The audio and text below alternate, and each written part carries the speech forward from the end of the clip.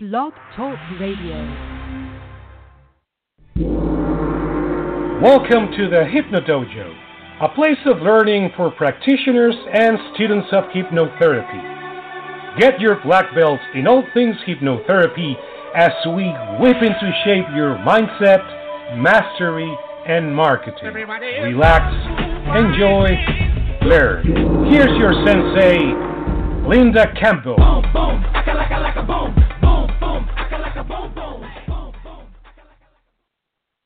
Hi, thanks for joining me on the Hypnodojo. I am Linda Campbell. I'm the president of the Canadian Association of Counseling Hypnotherapists and Educators. It's always such a mouthful, CASH for short. And I also run my own hypnotherapy school, the Horizon Center. This episode, we're going to be looking at part 2 of dealing with people who have complex trauma. So the last show I did went into a lot of detail about what complex trauma is, how it is differentiated from post-traumatic stress disorder, and what kinds of symptoms it tends to lead people to have. So I'll just do a very quick recap of what complex trauma is and what the difference is between that and PTSD. So PTSD, or post-traumatic stress disorder, is a one-time event that occurs where you or somebody else were in danger. And the big key factor here is that it's a one-time event. Complex trauma, in comparison, is when a person is in a traumatic situation on an ongoing basis. So living in a situation where you can't relax, where you don't feel safe, where you feel disempowered. So some examples of this might be a person growing up in a household with an abusive or critical parent, or perhaps growing up with a parent with a serious mental health issue, or growing up with neglect. So it's not a one-time incident, but it's a number of events, more of an environment, really, that just is ongoing. And complex trauma really changes you because typically, because it's an ongoing thing and tends to have to do with your childhood and the environment in which you were raised, the trauma that occurs at a time when we're developing our sense of self, when we're getting a sense of who we are in the world, when we're developing our belief system. So as opposed to post-traumatic stress, where we may already have a sense of ourselves, a sense of safety and security in the world, we may be fairly well adjusted, and then a traumatic event occurs and we're able to process it more easily. A person with complex trauma has had a series of events that have actually shaped their belief system to such a degree that by the time another event occurs, something that could potentially lead to post-traumatic stress disorder, they're already set up to have that impact them in a big way. And I'm going to talk in a minute about how people with complex trauma end up with post-traumatic stress disorder. So our events that we are exposed to shape us. They cause us to form beliefs about ourselves, about the world, about other people. And then once those beliefs are established, they tend to persist. The subconscious is illogical, so it doesn't go through the various beliefs that we formed at any point in our lives and update them. It's not as though it goes, well, that event is no longer occurring, I can scratch that old belief, or I don't have to believe this anymore, it's no longer relevant in my life. The subconscious acts as though you're kind of frozen in time. I will say to my clients sometimes, it's as though a little piece of ourselves gets snagged off on our personal timeline and keeps on living there. So because the subconscious is illogical, it doesn't understand passage of time. It doesn't understand that who you are now or where you are now is different from where you were when the trauma was occurring. It just assumes once you're in trauma, always in trauma. And so some of the common beliefs that I have found with people who have complex trauma are things like I'm not safe, I'm powerless, I'm not worthy, I'm not lovable, I'm not enough. And these beliefs make sense because when somebody is experiencing ongoing trauma and they don't have the ability to kind of separate themselves out from it and look at it with very much objectivity, we make it about ourselves. So I'm going to back up a little bit. Because complex trauma tends to stem from childhood events that are ongoing, we've got to look at the mindset of a child who is experiencing trauma. Children are, for the most part, egocentric, so they don't have the capacity to step back and go, oh, maybe my parent has an issue. Maybe they're being critical or abusive towards me. It has nothing to do with me. Of course not. The child is going to go, what's wrong with me? This person who is supposed to be wired to love me unconditionally is harming me, is hurting me, appears to not like me, is putting me in danger. It must be because of me. So because we're developing our belief system and developing our sense of self. And because we're egocentric and tend to put ourselves in every equation, can't remove ourselves and look at it objectively, again, the beliefs that we form at that time are very much that we are somehow unlovable, unworthy, and, of course, not safe. As kids, we're completely dependent on the big people to take care of us. If the big people are harming us instead of caring for us or neglecting us instead of caring for us, our automatic assumption is, I must be not worthy of protecting. I must not be worthy of being taken care of.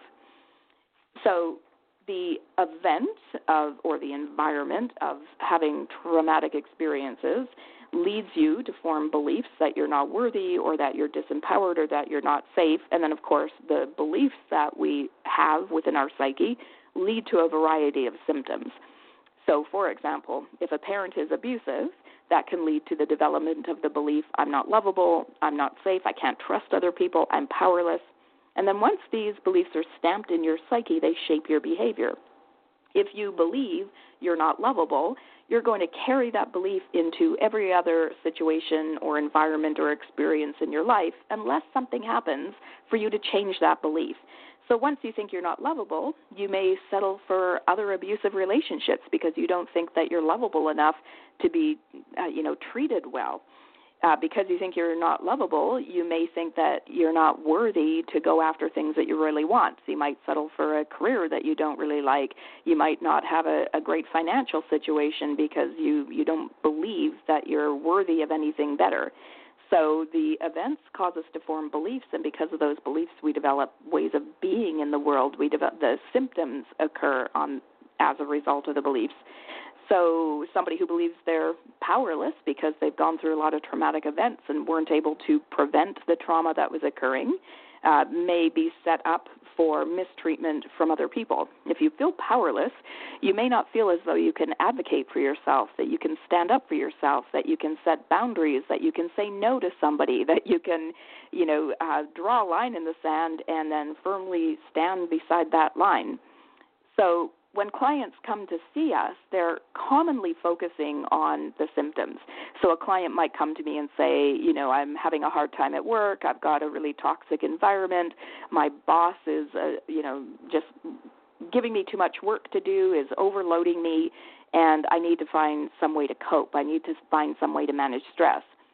But when you look at why that person is in this situation, it could stem back to having been disempowered and now not feeling as though they can say to the boss, hey, wait, this is too much work for me to handle. I need you to, scale it back a little bit. So the current situation that the client is focused on often has its roots in past events. So I'm often looking for patterns. If this person is disempowered by authorities over and over and over, that probably got set up early on. And the reason I say that is I use the analogy of planting a seed. Okay, if the seed gets planted early on in your childhood that you're not worthy or that you're not lovable or that you're not safe, then that seed kind of hangs out there in your psyche. And then when somebody else comes along and disempowers you or hurts you or harms you or puts you down, it just reinforces. It's like it waters the seed and something grows from that. If the seed had never been planted, if you had grown up in an environment where you were always supported and loved and taken care of and valued, all the good stuff that we really need, if somebody tried to mistreat you, you would probably remove yourself from that situation. If somebody put you down, you would speak up to them and say, hey, that's not fair, or you might dismiss the kinds of things they say. So oftentimes the reason a person is struggling by the time they come to see me with a current situation is because the seed was planted early on in their lives to set them up to have the experience that they're in now. Is that making sense? So I've got a client right now who was abused by a teacher when she was a kid, and was also abused by her father on and off throughout her childhood as well. So she's got a lot of stuff around people in a position of authority. And so she signed up to take a photography class and showed her work to the photography teacher, and he basically told her that her work was shit, that she didn't have a good eye, as he put it. And she really took that on board. It really hurt her and made her consider that perhaps she should be giving up doing photography. Now, she showed her photographs to friends and to family and people in her photography class, and other people were saying, no, this is amazing. You've got a really brilliant eye. And yet she could not get the words of the photography teacher out of her head. So for some reason, she's giving all of this weight to the photography teacher. He's allowing her to doubt herself against all of this other evidence that she's actually quite skilled and talented. All of these other people are saying, no, you've got what it takes, but this one person could just diminish her. Why? Because the seed was planted early on by other people in authority that she doesn't know what she's doing, that she doesn't have value, that she doesn't have skill. And so when someone else in a position of authority comes along and says the same thing, she believes it. That seed has already been planted. If the seed had never been planted and the teacher said, no, you don't have a good eye, she might have said, he doesn't know what he's talking about. Everyone else thinks I'm doing just fine. I'm going to disregard that comment. But again, when we've heard it before, when that's kind of our core belief about ourselves, it's hard to dismiss the comment because it just seems to reinforce what somebody earlier on has told us about ourselves. So again, once these beliefs are stamped in our psyche, they stay there, and then they're re-triggered later on in our lives by similar events or similar people. So the events that we have, of course, shape how we look at the world. One of the examples that I use with my clients in hypnosis is the game of I Spy. So the patter sounds a little something like this. I'll talk about how we will see in the world what it is we are conditioned to see, what it is we expect to see. So, for example, if you've been taught that the world is full of good people doing good things, then that will be your experience of the world. If you were to turn on a news program, you would see, let me back up. If you were taught that the world is full of bad people doing bad things, let's start there, actually. If you turned on a news program, you would tune into the stories about bad people doing bad things out there in the world, the terrorists and the bad events that are occurring. Those were the things that would catch your attention. If you looked into a sea of unfamiliar faces, you would hone in on the people who look a bit sketchy. If you walked past a schoolyard of kids playing, you would interpret the sound of the kids' voices as kids up to mischief, misbehaving. And if somebody gave you a compliment, you would probably question their agenda. What do they mean by that? What do they want from me? So because you've been taught the world is full of bad people doing bad things, that's the filter through which you're looking at the world. If, on the other hand, you've been taught that the world is full of good people doing good things, you would have a completely different experience of the world. You're playing a different game of I Spy. If you turn on that same news program, now you're going to hear about the Good Samaritans and people helping out in a crisis and relief efforts. You're going to focus on the stories about good people doing good things. If you looked in that same sea of unfamiliar faces, this time you would be drawn to the people who look warm and inviting. If you walked past that same schoolyard of kids playing, this time you would interpret the sounds of the kids' voices as kids having fun, full of energy. And if somebody gave you a compliment, you would just say, thank you. You wouldn't question their agenda. You'd be able to simply receive it. And so the world has everything in it, just like a game of I Spy. If I tell you to look around the room you're in right now for things that are black, you'll notice black things all over the place. They pop out. But while you're looking for the black things, you're ignoring red things or white things or blue things or green things. Your mind is focused on looking for evidence of what you have been taught about yourself. Just like in a game of I Spy, you're focusing on finding a particular color. And so when we've been brought up that we're bad, that there's something wrong with us, or that's the assumption we make because we've had a series of ongoing events where we're traumatized, where we're abused, we do the same thing when we look at ourselves. So whether we're looking externally out at the world for the bad people doing bad things, or we're looking inside at ourselves for the ways that we're bad, for the ways we're shameful, for the ways we're wrong, we will find evidence that matches what it is we're looking for. Is that making sense? So let me just tie this together a little bit. Because when we're kids, at the time that this kind of trauma happens, we don't have the objectivity to be able to put into perspective the kinds of messages we're being given. We're not able to go, oh, maybe my dad has his own issues and that's why he's critical of me. Maybe this has nothing to do with the person I am. Maybe I'm amazing. Maybe this is about his stuff. We don't have that objectivity. We don't have that ability to think that way when we're little. We're egocentric, therefore we make it about ourselves. Our father is critical to us, and we think, I'm not lovable, I'm flawed, I'm not worthy, I'm not I don't have anything worth valuing. I'm a lousy person. And then we will continue, because that belief has been set up in us, to look for all the ways that we're a lousy person. So we could get 5 A's and 1 C on a report card, and what are we going to focus on? We're going to focus on the C. We're going to do well on a test, but instead of saying, oh, good for me, I'm smart, I did really great with that, we're going to say, the test was easy, that was a fluke. So we're going to filter everything through that belief that we're not enough.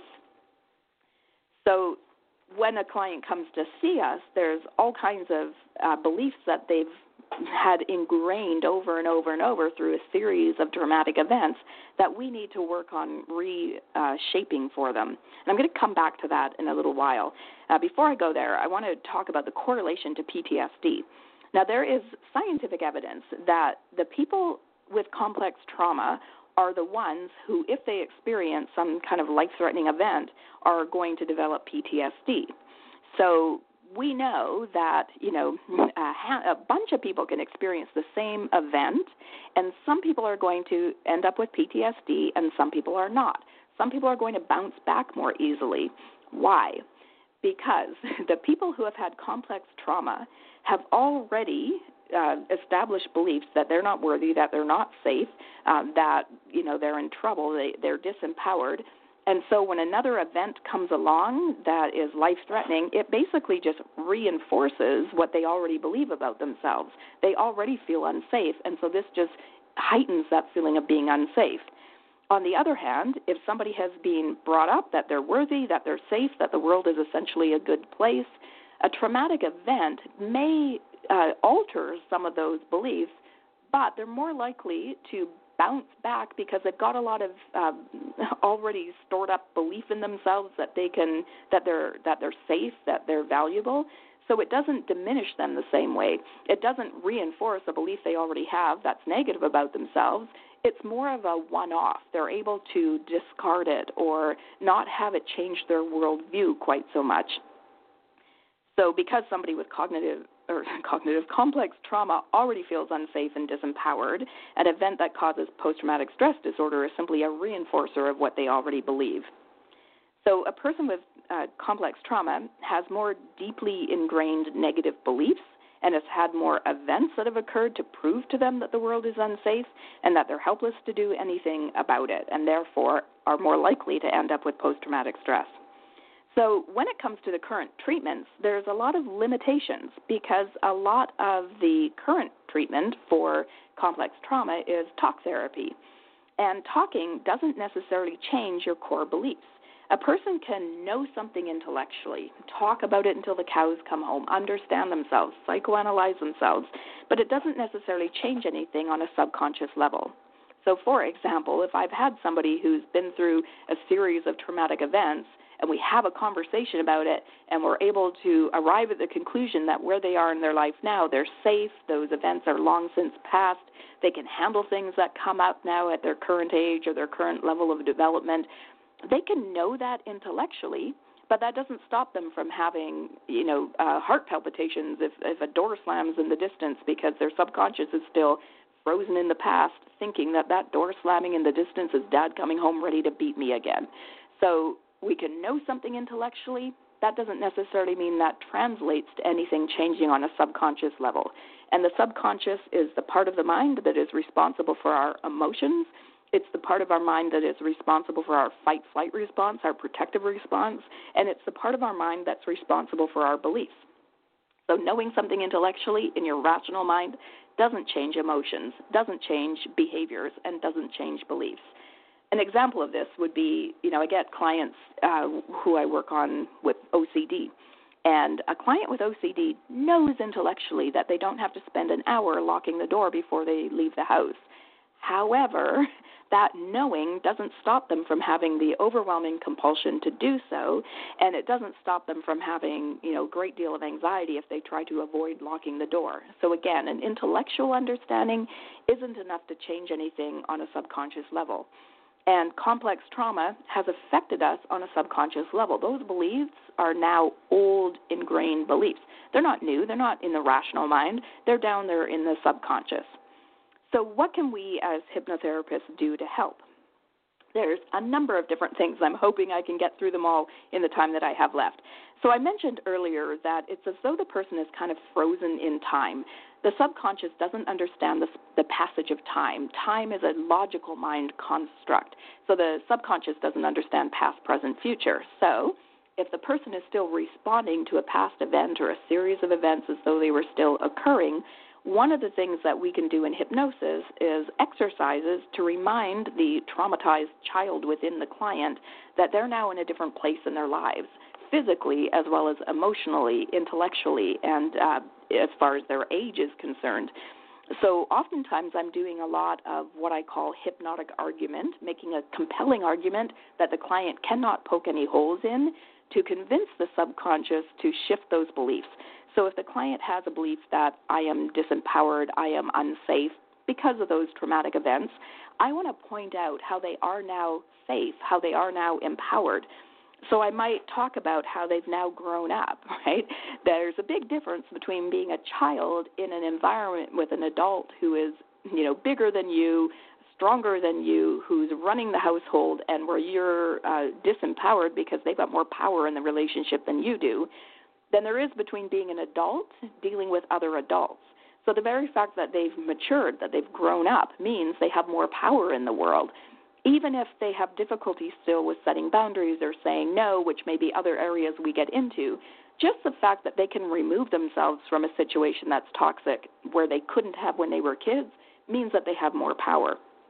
So I'm pointing out that they're now grown up, and I may be doing exercises with them inside their mind to illustrate that. I may be pointing out that they're no longer in that environment, they're no longer in that situation, that they're not trapped. When we're kids, we have no power. We can't remove ourselves from a situation that's untenable. We just have to find ways to cope with it as well as we can. As an adult, if there was somebody who was abusive in your environment, you can get yourself out of there. You can call the cops. There's resources that you have available to you, and as an adult, you know how to use them. When we're kids, we don't have that information. We don't have that knowledge. We don't have that skill. And so I'm pointing out that they're not trapped in that situation, that they're more empowered now. They have more skills, more life experience, more ability to get help, to get support, to get advice, to remove themselves. So there's a lot of different arguments that I'm going to make, but then I'm also going to do exercises with them to illustrate those points. So, for example, one of the exercises I have created I call Tour of Your Life. So how this works is I'll have the client imagine a timeline of their life out in front of them, and I'll have them imagine walking back down the timeline into their past without going into any specific event or location because I don't want to re-traumatize them, and to find their younger self, the younger self that was traumatized, waiting for them somewhere along the timeline. Then I'm going to instruct them to bring that younger self back up the timeline to where they currently reside, to actually take that younger self into the home that they live in now. And then I'll have them take that younger self on a tour of their life as it is currently. Maybe you show them what you do for fun. Maybe you introduce them to your kids or your pets or your partner or some of your friends. Maybe you show them through your house. Maybe you show them some of your hobbies or some of your interests or what you do for a career. And, of course, the point of this exercise is to illustrate to the subconscious that doesn't understand time has passed that this person is older, wiser, in a whole different life experience, in a whole different physical location, and therefore now is safe where they weren't safe before. I may also be doing some inner child or informed adult work. So in this case, I will have the adult, the version of the client who's coming to see me, visit with their younger self, again, the younger self that was traumatized, and find out what that younger self needs. Does that younger self need support? Do they need affection? Do they need to understand what's going on? Do they need some safety or security? Do they need information? Do they need to be removed? So in hypnosis, I have them talk to that younger version of themselves and find out what that younger self needs, and then find a way to provide it for them. So again, this points out to the subconscious that you're capable of taking care of yourself now. The things that you didn't get in childhood, the care or support or attention, you're now able to provide for yourself. So I may also, of course, be doing updates, like updating their coping mechanisms, updating their beliefs about their amount of power and control and safety. When I say updating their coping mechanisms, when we're experiencing trauma and we cannot, our natural response is one of three things: fight, flight, or freeze. So if we're capable, we will choose fight or flight. We will try to get ourselves out of there, remove ourselves from a dangerous situation, or we will fight. We'll get all this adrenaline going in our system to try to protect ourselves, to try to defend ourselves. Now, a lot of people don't know about the third option, don't know about freeze. If you're unable to remove yourself from a situation that's threatening, and you're unable to fight back because they're bigger or you're outnumbered or overpowered, then the third option is to choose freeze. Now, in the wild, if an animal can't get away from something that's chasing it, they might just freeze. You see this when you're driving down the road and a deer goes to cross the road, or a bunny rabbit, and suddenly it'll stop and just stare at you, frozen in the headlights. So this is the response. When we can't get away and we can't fight back, when we're disempowered, we will freeze. And so people will choose fight, flight, or freeze as some of their coping mechanisms. Now, because the subconscious doesn't understand passage of time and doesn't understand that you're safe now and you're no longer in that situation, those coping mechanisms will still be maintained. So we're going to see examples of fight, flight, freeze in our client. What does that look like? Well, the fight or flight looks like hypervigilance. So this is somebody who is really empathic. They can read the room because they've got the ability to kind of figure out what's going to happen 5 seconds before it happens. That's a protective mechanism, so you can get yourself out of there if the abuse or the shit is about to hit the fan. You might see it in somebody being dissociated. This is more flight. So if it's unsafe to be in your environment or it's unsafe to be in your body, people will kind of take off. You hear these stories of somebody who's experiencing physical trauma or sexual trauma, but they're witnessing it from outside of their body. If it's not safe to feel what it is you're feeling, we have a coping mechanism where we can splinter off and observe it from a safe distance and not have to feel what's actually going on in our bodies. So we will see people when they've had a lot of trauma who are still in that fight, flight, freeze. We're going to see hypervigilance, we're going to see numbing, we're going to see disassociation, and there may be other coping mechanisms that people have developed as well. So, for example, if it wasn't safe for you to speak up, people learn not to say anything. They learn to kind of blend into the background.